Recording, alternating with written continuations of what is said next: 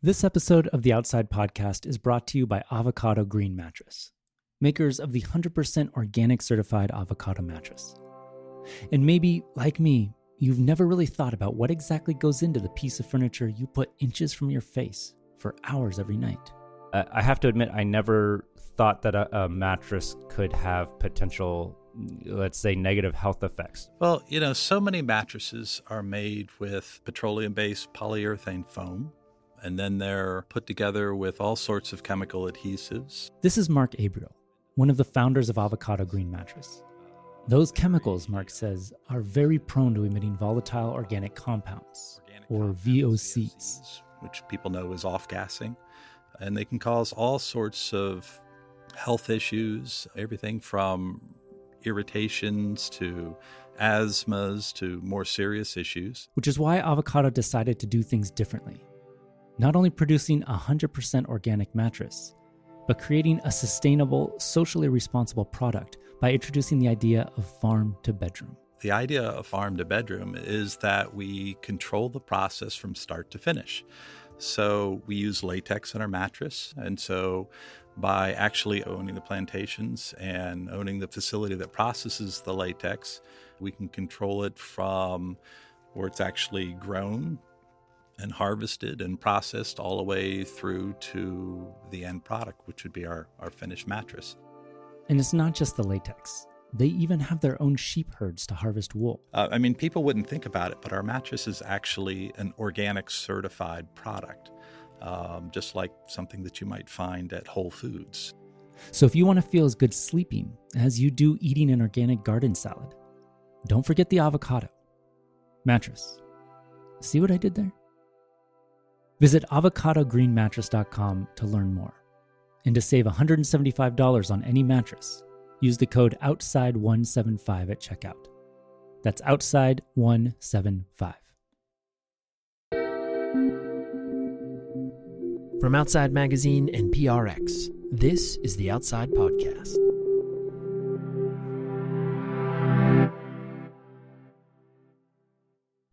For a good number of travelers, the ultimate bucket list experience is swimming with whales. There's something about the idea of being in the water or under the water with these enormous creatures that calls to people. And if you talk to someone who has swam with whales, especially someone who just recently swam with whales, there's a good chance they'll tell you it changed their life. This is true even for veteran adventurers who've seen it all. People like Outside Magazine contributing editor Rowan Jacobson, whose past assignments for us include a journey to the Amazon to seek out the source of the world's greatest chocolate. Last fall, Rowan joined a small crew in the Caribbean that was filming and studying sperm whales by getting in the water with them. As he writes in his feature story in Outside's June-July issue, he had no delusions that swimming with the animals would heal him or transform him. But he was intensely curious and certain that he would learn something from being very, very close to these legendary giants of the sea. I'll let Rowan take it from here. It's an early November morning, and I'm in a sport fishing boat a few miles off the coast of Dominica, an island in the Caribbean between Martinique and Guadeloupe. It's basically this giant mountain in the sea. It's super green, super beautiful. And right now the sun is rising above it, the air is calm, and the sea is crazy blue. If all goes well, I'll soon be in that sea with some of the sperm whales that live off Dominica's coast. I'm with Pernell Francis, a sperm whale expert from the island, and Galen Rosenwax, who's, well, best to let her describe herself. I'm a marine scientist, photographer and filmmaker, ocean storyteller, explorer, hard to define by one word. Galen has a company called Global Ocean Exploration that tells the stories of scientific expeditions through words, photographs, and video. She's documented trips to the Arctic, she's made a short film about corals in Palau, and she's been to the bottom of Belize's Blue Hole in a submarine. She gets around. Her new film project is about sperm whales. Dominica is one of the best places on Earth to find them. For that, though, we're counting on Pernell Francis, a local Dominican who's been tracking them in these waters for 16 years. To do that, he uses a hydrophone, which is an underwater microphone. It's like a little satellite dish on the end of a long handle that you can lower into the water, and then you listen through headphones. Okay, so right now I basically have the hydrophone in, and I'm trying to locate the echolocation sounds of the sperm whales. Okay, so it basically gives me the general direction of where the loudest sounds are coming from once I hear them. Sperm whales communicate through this complex language of sonic clicks. They can hear each other across miles of ocean, and Purnell's actually been called the whale whisperer for his ability to distinguish these sounds from the background crackle of the sea. And basically he'll turn it every direction that he thinks the whales could be. So we're 3 miles offshore. So sort of north, south, east, west. And then if he hears whales, that'll determine which way we go. And how are you feeling? You feeling optimistic? Feeling optimistic. I'm always optimistic. Yeah? Yeah.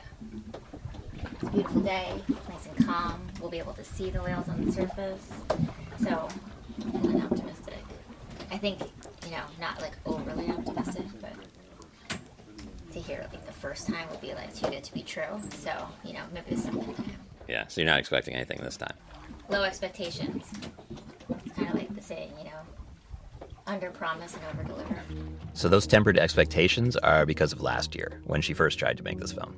She booked 5 days with Purnell, lined up the necessary permits, all of which runs like $3,000 a day, and got skunked. It rained like hell, and the whales just weren't around.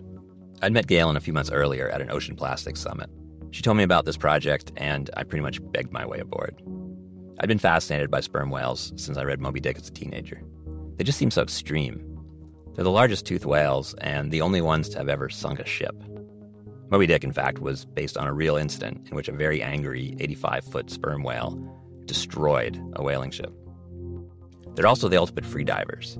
They can plunge a mile deep in search of squid, using their echolocation like sonar to find their prey in total darkness. To help amplify those sounds, their heads are filled with a viscous oil called spermaceti oil. And that's what made them the prime target of whalers. It was the perfect lubricant, and it was used in mills, locomotives, sewing machines, you name it.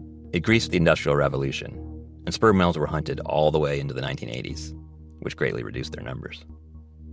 Sperm whales also have the largest brains on the planet, 5 times the size of our own.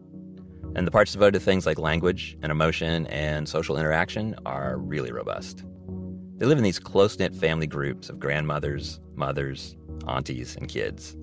The males leave the groups when they're mature and roam the oceans, but the females stick with their families for life, and they're pretty tight. They babysit each other's kids. They even nurse nephews and nieces. So instead of sending whalers after them, we probably should have sent anthropologists. And in a way, that's what this trip is about. Galen wants people to get to know them a little bit. Now we just need to find them. I try to read Purnell's face as he listens through the headphones, but he's not giving anything away. Finally, he looks up, and the verdict isn't good. All right, Purnell, what's the word? Yeah, so the first station is relatively quiet.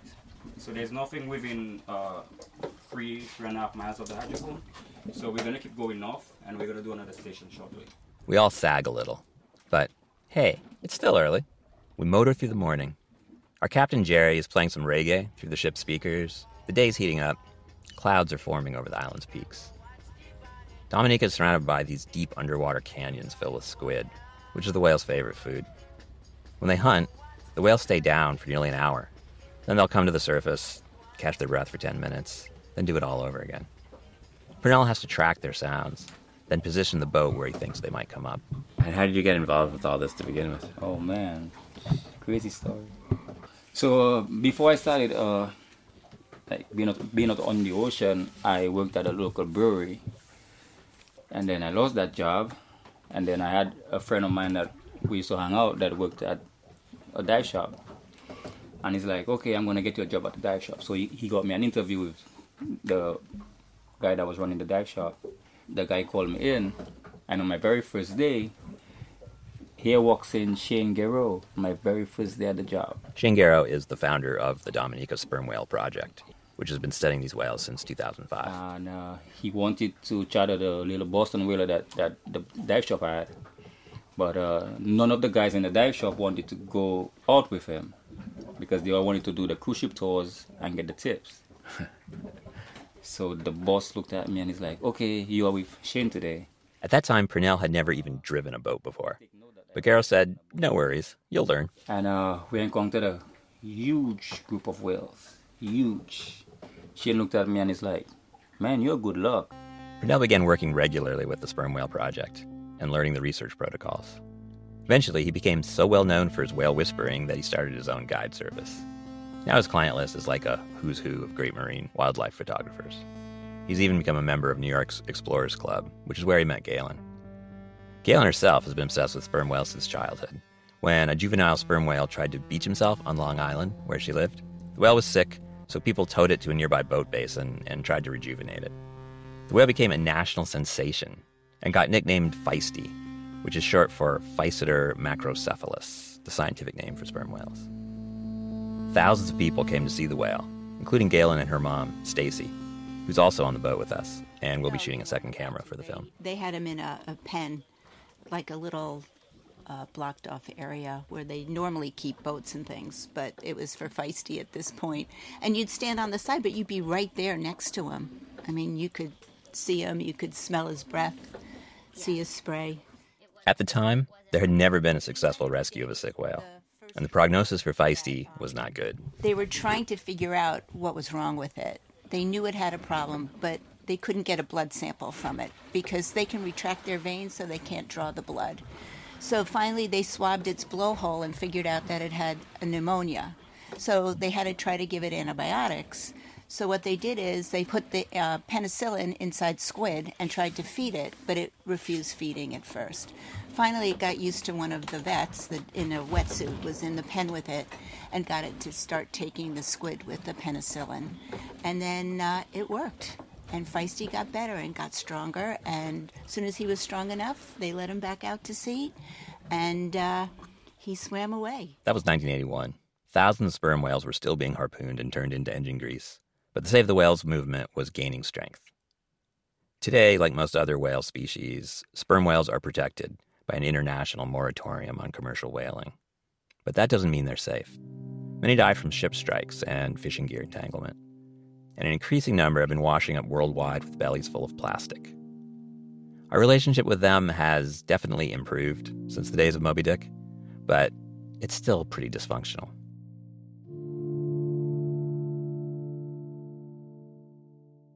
Late in the morning, we stop so Purnell can get out the hydrophone. And I can't help but notice that it's homemade and seems to have a metal salad bowl for a dish. I wouldn't trade that salad bowl hydrophone for the world. It's very well designed, I must say. So it's a pin pole, and there's like a frame, and the salad bowl is mounted on it. It's all covered with neoprene, and there's a slot where the hydrophone actually slots in. And what makes it so unique is that because it's not like very wide, it's pinpoint. Yeah.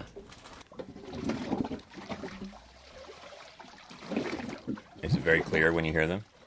All depends to how far they are away from me. The closer they are, the louder I'm going to pick them up on the hydrophone. Purnell lowers the hydrophone into the water, and we all get real quiet.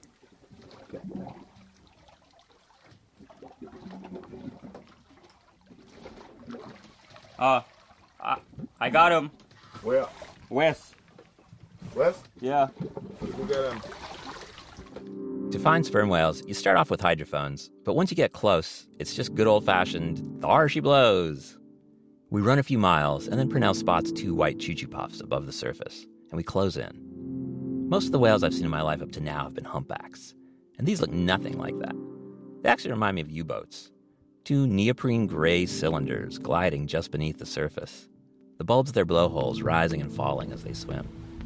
Jerry passes them in the boat, a little off to the side. So what's your strategy? You try to position yourself in front of the whale, but not directly in front of the whale? Not directly in front of it, up to the side of it.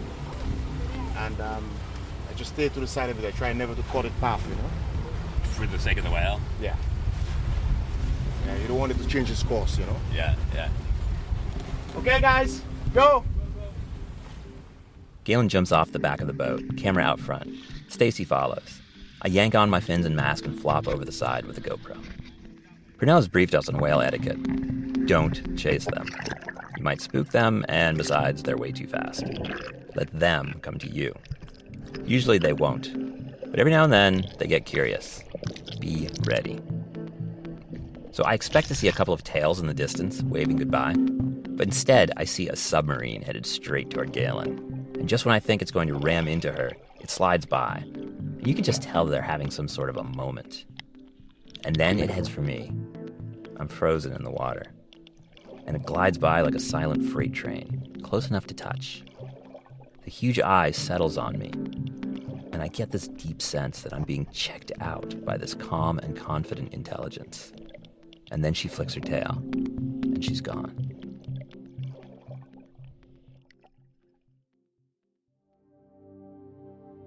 At the top of the episode, my colleague Robbie Carver talked with Avocado Green Mattress founder Mark Abriel about the company's commitment to creating sustainable, socially responsible products, which they achieve by controlling their entire production process. That same process is behind their newest offering, an organic meditation pillow. This is the sound of me, sitting down to meditate, which, like a lot of people, I'm doing more of lately. For me, the hardest part is getting started. Everything has to feel just right before I can really quiet my mind. This is where the meditation pillow comes in. It's the perfect height to support a comfortable position for a long sit, no matter how you practice. The cover of the pillow is made from 100% organic cotton, certified by the Global Organic Textile Standard, the leading standard for organic fibers, including ecological and social criteria. Inside, it's stuffed with all natural buckwheat hulls. Like everything from Avocado Green Mattress, it's handcrafted in Los Angeles. For a fussy meditator like me, knowing that I'm sitting on a pillow that's free of flame retardants, formaldehyde, and other nasty chemicals, all that matters. And I need every bit of help I can get. Visit avocadomattress.com to learn more about their organic meditation pillow and all of their products designed for a more sustainable world. After our close encounter with the whales, we get back on the boat, where Pernell is stoked. Turns out he knows these whales. This is a group that we have been seeing here for the past month or two. I basically call them the strangers. They have not been named as yet individually, but the two animals that we just swam with are two of the best animals in the unit. So what we're going to do is we're going to keep tracking them. So the dive time. By best, Pernell means they're the most interactive with humans. And he has another observation for us, too. The one that was closest to us, she's pregnant. How can you tell? You can see how the belly area gets elongated in width. How many people out there can tell when a sperm whale is pregnant?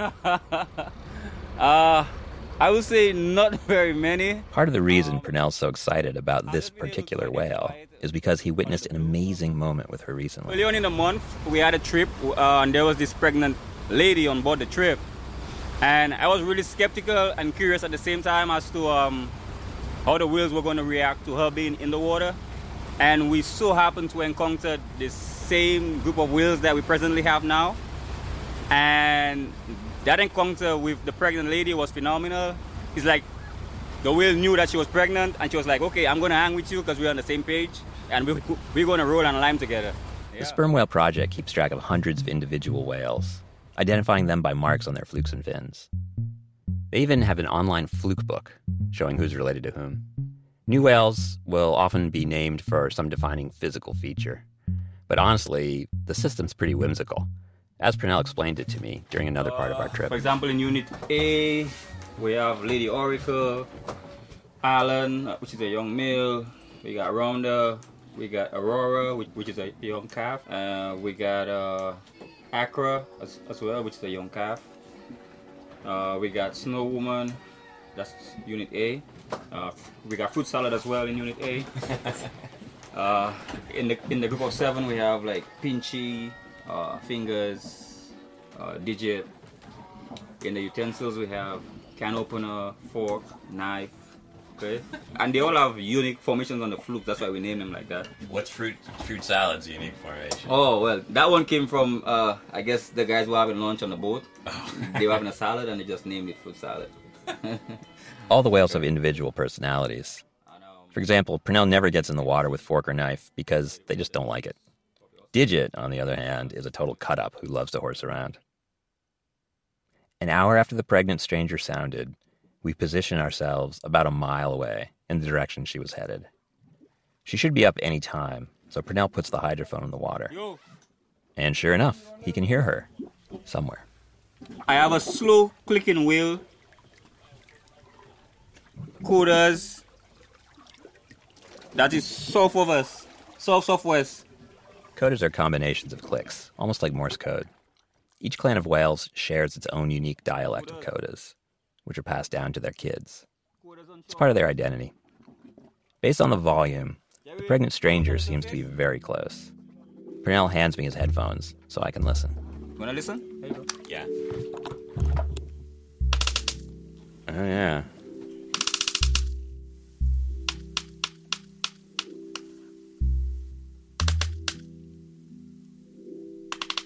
It's just like a little banging. Okay, yeah, there we go. Suddenly, the stranger pops out of the water right behind the Right boat. on cue, right on cue, right on cue, right on cue, boy. Yeah, you nailed it. Oh, man.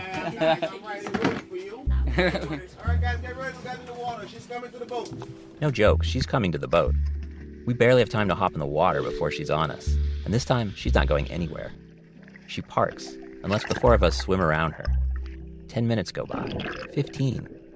Then she does a half spin, pirouetting in the water. Somehow she has such precise body control that she does it without smacking any of us. I definitely get the sense that she's being careful not to hurt us. She goes vertical in the water and opens her mouth. Galen is floating directly above her, shooting down. You know the classic poster of Jaws with the woman on the surface and the giant shark shooting straight up at her? It kind of looks like that. She's got teeth like a T-Rex, and Galen is practically in her mouth, photographing scars left from battles with squid. And all I can think is that this whale eats things for breakfast that are a lot bigger than Galen. But then the water fills with rapid-fire clicks, as if someone is waving a Geiger counter around my head. She's scanning us with her sonar. It's like ultrasound. She could probably see our bones. Can conceivably tell if we're scared or elated. Whatever's going on feels intimate. Eventually, her huge eye falls on me, and we stare into each other. It is not a warm and fuzzy moment. From 3 feet away, I feel the chasm between us. I sense profound intelligence, but also profound otherness. Why are you here? I want to ask her. And maybe she wants to ask me the same. However awkward this relationship, it feels like there's something there. And it matters that we get it right. Then again, I don't know. In the days to come, we'll encounter dozens of whales. Purnell will get his data. Galen will get her shots. But none of those experiences will be like this one. Most of those whales will swim away from us. Even the pregnant stranger will give us the cold shoulder when we see her again, which feels kind of crushing, like not getting asked on a second date, even though you thought the first went pretty well. I find myself rethinking our eye-to-eye moment. I was ready to give her my phone number, to ask for her coda. But I guess whatever she saw, she didn't need a second look.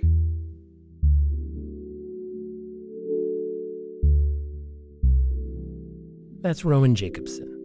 He produced this episode, which was also produced and edited by me, Michael Roberts, with music by Robbie Carver.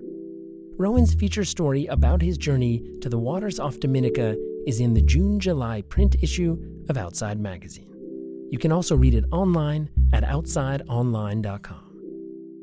Galen Rosenwax is planning to complete her film this fall. You can learn more about her work at GalenRosenwax.com.